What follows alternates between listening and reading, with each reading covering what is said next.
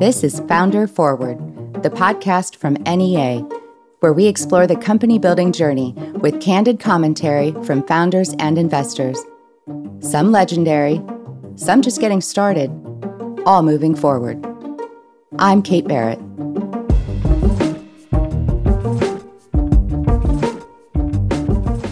On this episode of Founder Forward, I spoke to Gaurang Choksi, founder and CEO of Violet, the first cultural competence credentialing and upskilling platform for clinicians. Gaurang shared the importance of inclusive care in generating better health outcomes and building health equity for all. My name is Gaurang. I'm the founder here at a company called Violet. We're essentially building the first ever platform dedicated to building health equity with education and data. And on every episode of Founder Forward, we like to fast forward to get some insights from a founder and investor who are walking this road together.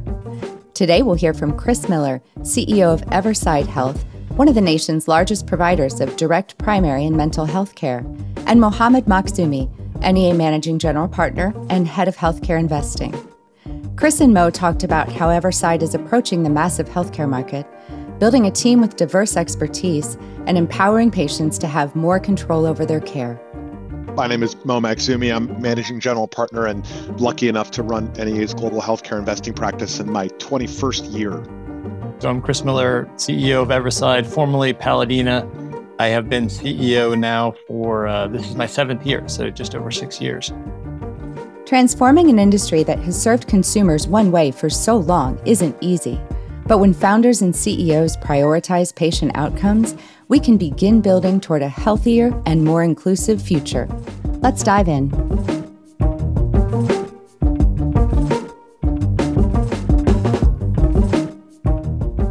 Gaurang, I actually want to start our discussion hearing a little bit about your journey before founding Violet. What it was that set you on the path to entrepreneurship, and then what compelled you to actually take that leap and found a company? Great question.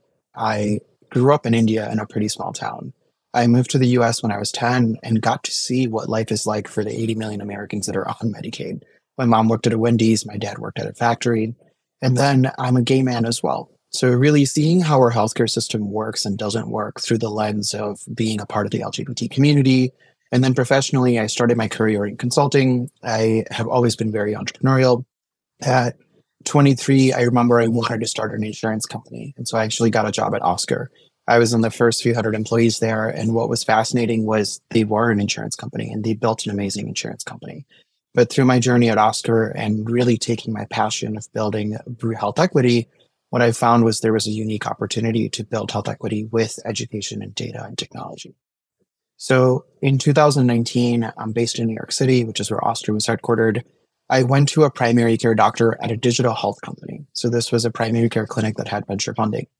And even though I had been on PrEP, which is a preventative drug recommended for especially members of the LGBT community to prevent HIV, the physician I was sent to at this digital health company didn't know what PrEP was when I asked for a refill. And that was an incredibly upsetting and jarring experience. And at the same time, I was leading Oscar as an LGBT affinity group, and what we would hear a lot is people would call in and say, I'm a mother, my 8-year-old is navigating gender, I want a doctor that understands how to work with gender. And as an insurance company, we were kind of blind. What we wanted was a clear indicator that said this doctor is objectively inclusive with gender or race, or really any core cultural competencies or cultural humilities, but that data doesn't exist. So at Violet, what we're building, it's something quite novel. We're building the first ever credit agency for cultural competence. And we intentionally use that analogy. What we really believe is that the ability to be inclusive by clinicians, it's a skill. It's a skill everybody could fine tune, but what you need is clarity on how are you doing? What do you need to do to be better? We get to know care delivery teams. We upskill them to be more inclusive. And then we use data to power their directories to make it easier for the 1 out of 2 Americans that are LGBT or BIPOC to get to the right person faster. Improving access to care is such an important mission, Gaurang, and it's a core focus of Everside's business too. Chris and Mohammed talked about what it was like tackling that mission in the early days, just as the global pandemic was accelerating.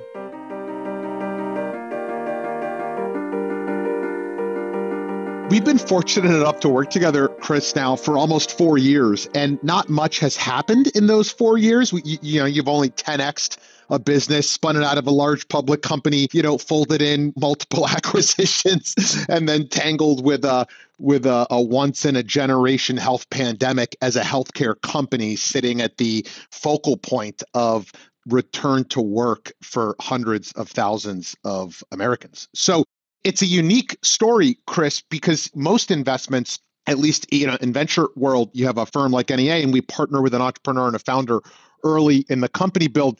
We partnered together to spin out a division of a $15 billion public company, stand it up as an independent business, and then build it standalone, doing some really disruptive things.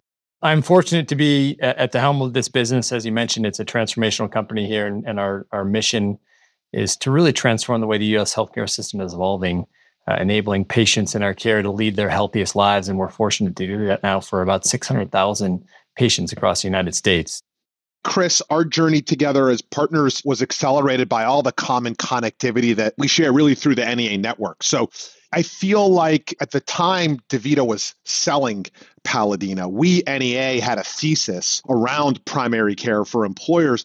But I feel like our relationship just accelerated so dramatically given all the shared points of connectivity. And I don't know that it would have worked so well if we hadn't come in with all of those shared connections. Yeah, I think that's right. We collectively decided to spin out what was then Paladina of DaVita with the blessing of Kent and Joe and the board, given some of the changes they were making as well, given some of their non-core assets. And so we went through a process and brought in a bank and met with a number of different potential investors / acquirers. NEA emerged very quickly as the leader, given expertise in healthcare technology and connectivity. And I'd heard the legend of this gentleman named Mo. And when I finally got to meet Muhammad in person, it was pretty clear that like this was the right place for us to land. And I like to tease Mo a little bit about this because we actually got a couple other bids that offer us a little bit more from a cash perspective. But NEA clearly was the right place for us to land regardless. And it was great because Kent and the team gave me the leeway to make sure this was landing in the right spot. And I remember being together in that big conference room in Denver in July of 2018 when we announced the deal to the entire Paladina team. And I mean, the business is dramatically different today in a whole number of positive ways. I think it'd be great for the listeners to really kind of understand what the Everside model is, what you are delivering for your customers, the employers and their employees, the members and the dependents, and how that has changed over time and how you think it'll change going forward. Because I know one of the things you and I talk frequently about is what the next iteration of our company is going to look like. Yeah, we are a direct to employer value-based care company built on the foundation of primary care. And so what we do is we build and staff on-site and near-site health centers, and then we staff them with PCPs and we funnel as much care as we can through those health centers. So what that means is the employee, it's typically free for the employee, it's paid for by the employer. They then have 24/7 access to that provider. And what that better access to care then does is drive great results. So amazing patient satisfaction scores, much better clinical outcomes, better than 90th percentile in terms of HEDIS measurements, and then tremendous cost savings for the clients we serve because their employees have access to care. So that's the nature of what we do. And again, the results have been pretty dramatic in terms of the cost savings, typically 17% by year 3 and 51% by year 5 for the clients that we're serving. So where we're moving, the foundation has been primary care, but we want to be and are now, but are moving more in this direction to be a total cost of care saving solution for the clients that we're serving. And that means building on the foundation of primary care, but adding more and more ancillary services like mental health solutions, physical therapy, occupational health, pharma, labs. The more services we can provide for the clients, the more that we can save them. Chris, the way I kind of think about it, because a lot of our partners focus in tech and entrepreneurs, it's kind of going full stack, and the opportunity to kind of own the entire journey and patient experience beyond primary care, but knowing that primary care is the front door through which every one of us has to walk through to access the downstream specialists and labs and pharmacy and outpatient resources. I don't know that there's another opportunity like that we see in healthcare or even in consumer e-commerce. I mean, it's just a massive, massive market, and you've built a great business on a tiny speck of it. So at the end of the day, Gaurang, Everside, Violet, thousands of other companies are essentially trying to democratize access to quality care. I read a comment that you made somewhere that empathy is not inclusivity. What do people need to know about the distinction between the two? Great question. You could be filled with empathy when it comes to working with Black patients or LGBT patients like myself. But it doesn't necessarily mean you'll have the expertise or the skill set to actually know what I need to know based on my identities. Gay men in America have 20 times the rate of colorectal cancer. And if clinicians appropriately taught about HPV vaccine, that rate could be drastically reduced. But what we're seeing is a lot of times clinicians are, one, overwhelmed. Two, they're often not easily taught or provided the tools they need to know about these inequities and what they could do about it. And three, we don't use data in an efficient way. So we really believe that by recognizing cultural competence as a skill, we could use that data to meaningfully deliver better outcomes. And what we're seeing is so many of our partners, the care delivery organizations, they're excited because now for the first time ever, they're able to objectively see a scorecard almost that says, my team is doing really, really well working with this community, but we have room for growth working with gender identity or sexual orientation. And what that does is now that transparency yields accountability. The learning and development leadership, the chief medical officer, the CEO of these organizations, now they know what they need to invest in. And that's really been a powerful unlock. That's interesting. Everside has emphasized education as a key component of democratizing healthcare too. It's had a lot to do with how they've responded to the challenges presented by the pandemic. Let's take a listen. You, Chris, and the team, I felt like had the perfect balance between playing offense and defense at the same time and covering your flank, but also thinking, as you said, about opportunities, because no doubt the pandemic has created enormous opportunity in healthcare, in technology-enabled healthcare, and candidly, most specifically in primary care as the front door. We started every day with asking ourselves two questions. In the midst of a crisis, the question number one was, how can we continue to serve our patients? How can we continue to serve them well? And question number two is, how can we serve them better than the way we did before? So with, never waste a good crisis, you've heard that quoted many, many times. So the answer to the first question was, we need to keep our health centers open. And we kept 100% of them open throughout the pandemic. The second question, how can we serve our patients even better, was let's switch to do more virtual care. And so we had the virtual piece in place. We were doing just a small percentage of our patient visits were done virtually. And at the height of the pandemic, we were doing as many as 75% of our patient visits done virtually. And so it's actually been a really positive movement for us. These are not typically early adopters that we serve, but now they're getting on their phone and dialing and their providers by video. And so, look, this didn't escape us. This is an opportunity for us, and it really propelled our growth in a much different way. One of our challenges is continuing to educate the public, educate the types of clients we serve about the value of direct primary care and value-based care. And look, let's not ignore some of the facts in the United States. You've got about 25% of Americans don't have a primary care physician. Almost half of Americans choose not to go to see their doctor because they can't afford it. And so we have figured out a way to deliver better healthcare through the employers and deliver much better outcomes for patients. And this education piece has been really, again, propelled by some of the downside effects of the pandemic. It's actually helped us to continue the education throughout this country. Hearing all that, those are some alarming statistics. And Gaurang, I think you probably have a few of your own specific to the population or populations that Violet serves. Yeah, and there's so many studies about this, but By 2045, 1 out of 2 Americans will be a part of the LGBT or BIPOC communities, meaning 1 out of 2 Americans will be culturally diverse. And yet our healthcare system, the tools and the technology and the employees in the healthcare system are not able to actually serve the communities that they want to serve to the capacity that they want to. And what we're seeing is these disparities and these inequities will not get better until we actually invest in helping everybody access the right education at the right time and actually upskill themselves. As a company, we intentionally use the word upskill because we deeply believe that the ability to be inclusive, it's not just about memorizing facts. Clinicians and care delivery professionals are amazing at memorizing facts. That's not the problem. The problem is a lot of times you may know the importance of bringing in race into a conversation, but as a clinician, you may not still feel comfortable saying the word Black or bringing in race into a care delivery interaction when you know you want to actually teach about disparities. In the past few years, we've seen a huge, really verticalization of healthcare. We've seen many care delivery companies focus on specific conditions like Equip for eating disorders, or focusing on communities like the folks of the world focusing on the LGBT community. At Violet, what we're doing is taking a horizontal approach, which is I deeply believe in as a human. I do believe this. We can unlock a lot of inclusive care if we look at existing care delivery organizations. And then on top of that, what we're seeing is humans are intersectional. As a human, I don't think about me being a gay man as a really greater degree of importance than me being an Indian immigrant. What I know is I am both of those identities that make up me.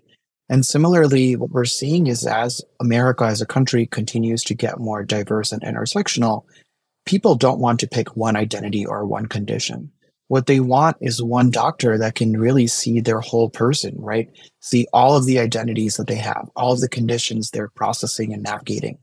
And what we're able to do is, as we have partnerships with care delivery organizations, we can help them make sure that they have the data they need to get every single patient based on all of their identities and conditions to the best possible person for them internally. And that really is how we'll build health equity together. It seems clear that what patients want is easier access to more personalized care. But change is slow to come in an industry that's as sprawling and complicated as healthcare.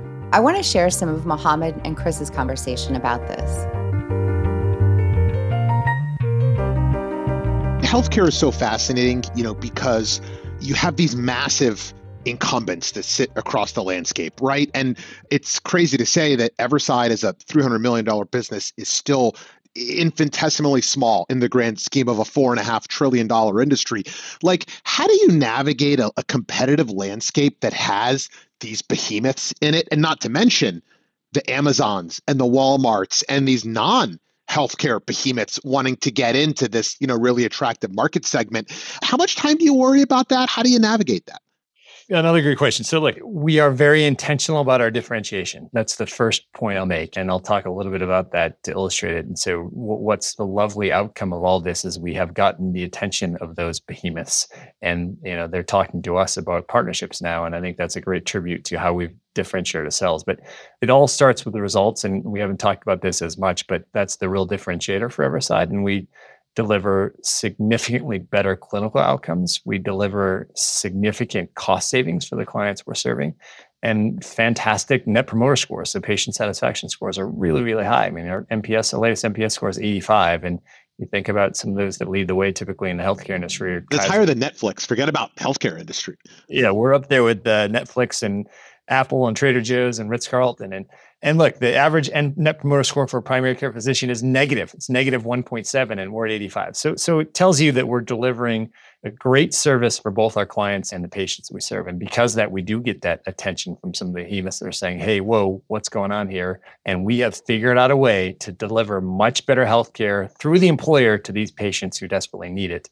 And the results speak for themselves. So because of that, I think even though we are much smaller than some of these behemoths, we have attracted their attention. Yes, quite captivated on Everside. And I would say, Chris, there's a good lesson in there in the sense that I think it's really easy for entrepreneurs, for CEOs, for investors to get caught up in what the competitive landscape looks like and who's doing what. And, oh, this firm made an investment here and this big tech company's trying to enter the category. And, in the sense that usually when something doesn't work, it's because the company didn't succeed, not because of what someone outside the company did. And I think your and the team's maniacal focus on operating excellence, on the product, on the patients and the member experience, and blocking out all the other noise. It's hard to do, but you've done it. And that's been a key ingredient to your success. Well, I appreciate that. It is a focus, and it's a maniacal focus, as you mentioned, on making sure we're seeing things through the lens of patients first. If we're taking care of our patients and delivering great outcomes to patients, satisfaction scores, we know that's going to lead to better cost savings for the clients we serve too. And to your point earlier, look, there's 110 million Americans right now that get their insurance through self-insured employers. We're serving about 600,000 of those. So there's lots and lots of white space for us to grow ahead, right?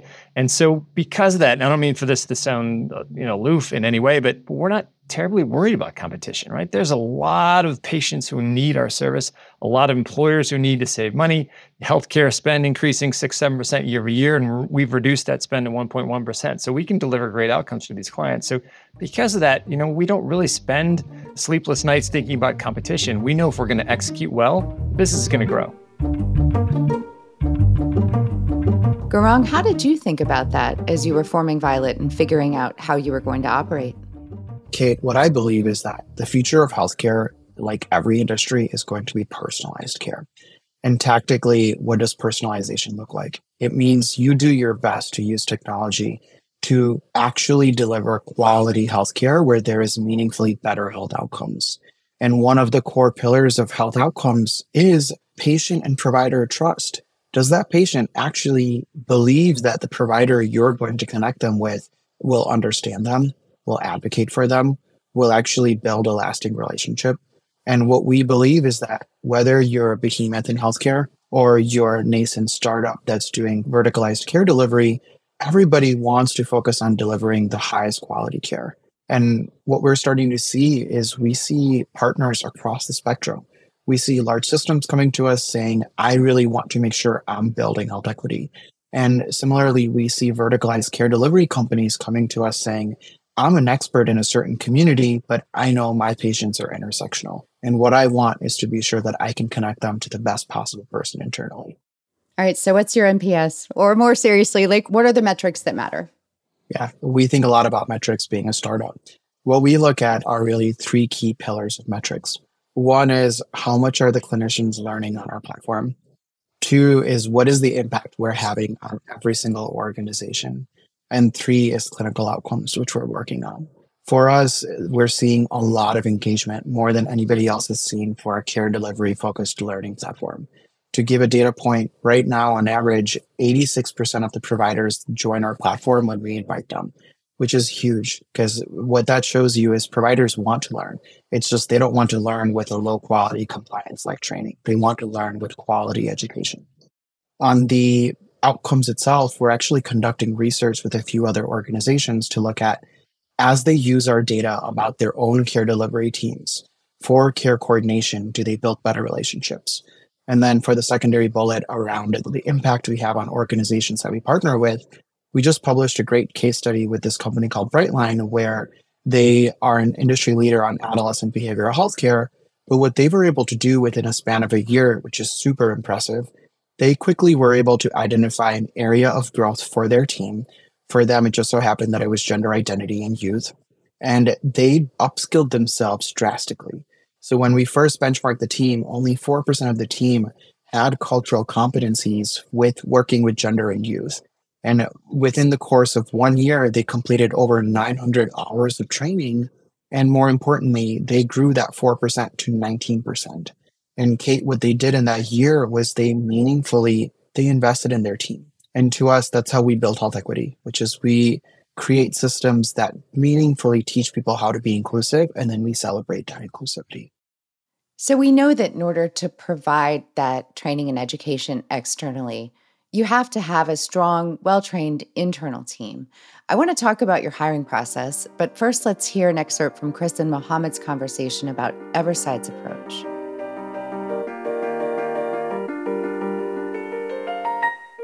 Everside is blended.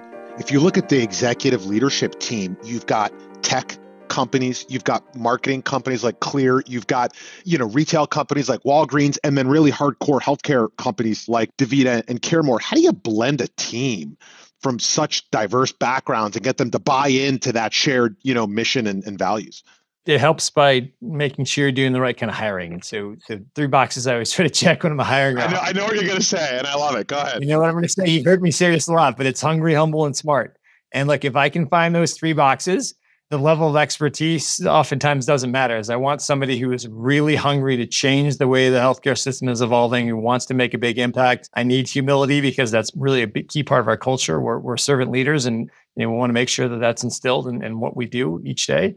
And look, smart never hurts. Hiring people that are smart who've done this before. You look at some of the logos on my executive team now. I mean, we've got ChenMed, we've got Walgreens, we've got, all sorts of payer expertise. And so it's really been wonderful to bring individuals who've seen, successes, failures, and they're bringing those best practices to the table now and can blend that big company expertise along with aggressive growth expertise. This team is executing extremely well right now. So I'm very fortunate to have been able to attract the type of teammates that I've been able to attract, especially within the last 18 months, and build a world-class team. It's remarkable. And I think, Chris, there's a great lesson embedded in there for other founders and entrepreneurs, because some of it's been planned, but some of it's also been serendipity. We had a CFO who decided to walk out in the middle of the pandemic, and that wasn't planned. But you look at where we landed with one of the most talented CFOs I've ever worked with, who came out of, Walgreens Boots Allianz. And so talk a little bit about planned versus unplanned and how to roll with the punches, so to speak. So one advice I'd give to earlier stage entrepreneurs is to start to build a pipeline very early in terms of just relationship building, connectivity, not necessarily to hire those people, but who do they know as well? Look, this happens with investors, but also happens with leaders of big and small companies too. And so I'm fortunate to have a bit of a global pipeline that I can tap into, not only to find leads, but really to do diligence on some of these people too, which is really critical. So, Gaurang, what is your approach when it comes to constructing the right team to build and grow the business? I love the way Chris framed it up. What I look for is 2 core things. 1 is humility, and 2 is a deep desire to build health equity. And what we've been able to do is attract really people that have built high growth startups before. And for us, our executive leadership and the full team, it's a mix of individuals that, 1, every single person cares about health equity, but 2, people either have educational and ed tech backgrounds or health tech backgrounds. So quite a few of the team members, including myself, came from Oscar and other health plans. But collectively, when we have to dig deep and sometimes dig deeper into healthcare concepts or education concepts, those are amazing conversations, because now we have the right people around the table really advocating from their point of view and why there are certain decisions we need to make learning in healthcare as easy as possible. And you're a first-time founder, despite having long been entrepreneurial. And you founded this company really right as the pandemic was accelerating, right? So how did you recruit people? So my approach to hiring is really finding top talent and sending them notes, working with amazing recruiters that are focused on mission-driven early-stage startups, and then having honest conversations with people, letting them know exactly what the state of affairs are with your organization and what you're marching towards, and then giving them the opportunity to say, is this aligned to your goals? Do you want to build health equity? And do you want to use education and data as the vehicle for building health equity? If yes, then join our team. So we've talked a lot about building a team, but what about building a team of investors? I want to share some of Mohammed and Chris's conversation about Everside's approach to this and how Chris ended up partnering with NEA. If I were a founder, an entrepreneur, a CEO, that I'd want to kind of understand is what advice you have for them around what to look for when raising capital, when seeking a partner, either in things to avoid or things to run toward. And you've seen it, because I think it's unique at the venture stage, the growth stage, and with all the inbounds that you've gotten from strategics and public investors. Like, how do you cut through the noise, and what advice do you have for other founders? So a couple of things. So when looking for the right kind of investor partner, the first thing I look for is a track record of success. And so that's really meaningful. That track record of success brings a pattern of recognition. And if you can see pattern recognition, then those investors are going to be really helpful in taking you from one stage to the next. They see things before you do and can give you a heads up for that sort of thing. And so the wonderful thing about bringing on an investor with a track record of success is you can reach out to those CEOs, those executives before you do a deal with them and really get the true story, right? And so I called a number of CEOs and they all told me what a wonderful partner NEA was. So that track record of success is really critical. I mentioned NEA had the expertise in both healthcare and technology, and we really wanted to move into more of a tech-enabled delivery of services. And so that was key to have that expertise. And the third thing I looked at too was that hold pattern, right? And so bringing on an investor whose average hold time is 9 years is really meaningful and allows you to grow the business at the pace which makes the most sense, right? So I don't have to make any hasty decisions to flip this and deliver returns to LPs in 2 or 3 years. It helps you to run the business much more differently. And so that was a key piece of what I look for. And look, I think that it's mutual in the sense that I feel like we were and still are totally aligned. And I knew the ways that I could support you. And I knew they were going to change, right? Because the stuff that you need from our team is very different now than it was when we first started together, right? And I feel like the hallmark of a great relationship between a CEO and an investing partner is that you can adapt and change as the dynamics, as the company, as the market changes, so that we're both kind of hitting the right notes as the company changes. Yeah, but like the important thing is to keep the dialogue going throughout each stage, right? And so look, wonderful thing about you all is you respect the fact that I don't need to have somebody advise on the day-to-day operations of the company. You trust that's going to happen because I'm fairly seasoned executive, fortunately by now. But it's important to just keep the dialogue going throughout each stage of the company, right? And so you and I talk a lot. I talk to a number of my investors a lot, and there's always aspects of strategy, growth, personnel that I need help with. But to your point, they're very different from where they were 4 years ago, right? And so it's a different kind of help, but the key pieces are always there in terms of how I can help you and you me. So what do you think, Karang? Is that the best way to diligence a potential investor? Absolutely. Kate, I have done countless reference calls on all of my investors, all of my advisors, all of my employees. And frankly, I absolutely love hearing other founders and other partners' experiences with potential partners. And for us, and for me personally, the more data points I have, the more helpful it is to know that that is the investor I really want to work with long term. One of my favorite interview or reference call questions to ask is asking about a time that the specific individual had to apologize. And that question generally unearths a lot of hidden truths. That's fascinating. Did anybody ever say the person has never apologized? Because I would think that would be a really good leading indicator too. There's been a few times specific founders have shared that, this investor never has quite apologized. And to me, then there's a secondary question of, did it ever warrant an apology where you felt that it just wasn't received? As you approach 2 years, I guess, on the job as a founder here, what advice would you offer to aspiring or emerging founders? Are there lessons that you learned that you wish you hadn't, or advice that you didn't get but wish you had? For me, staying humble, continuing to work hard, and actually prioritizing honest relationships has been a huge value add. There's been so many investors, so many advisors, individuals that I've met that sometimes they gave me feedback that at the time maybe I didn't want to quite hear. But thematically, what you often find is as themes emerge, that feedback has merit. And so my word of wisdom really would be keep working hard and keep building honest relationships.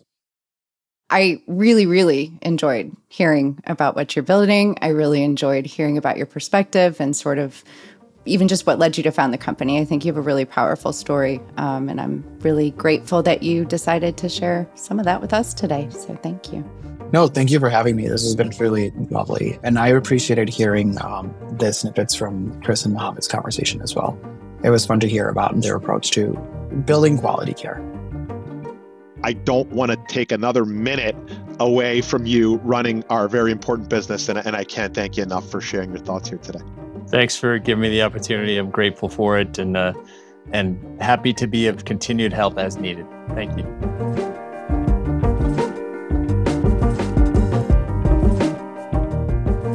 It's It's always inspiring to hear a founder share their journey. It's inspiring and instructive to hear about a company's mission to ensure all patients have access to effective, inclusive care. And I think understanding how those goals infuse every aspect of company building offers a lot to any founder that they can take away and apply in their own journey. I'd like to thank Gaurang, Chris, and Mohammed for sharing their incredible stories with us. It's been a pleasure to hear about their journeys and learn from their experiences. I hope you learned a lot too. Thank you for joining us. Founder Forward is a production from NEA made in partnership with Frequency Media.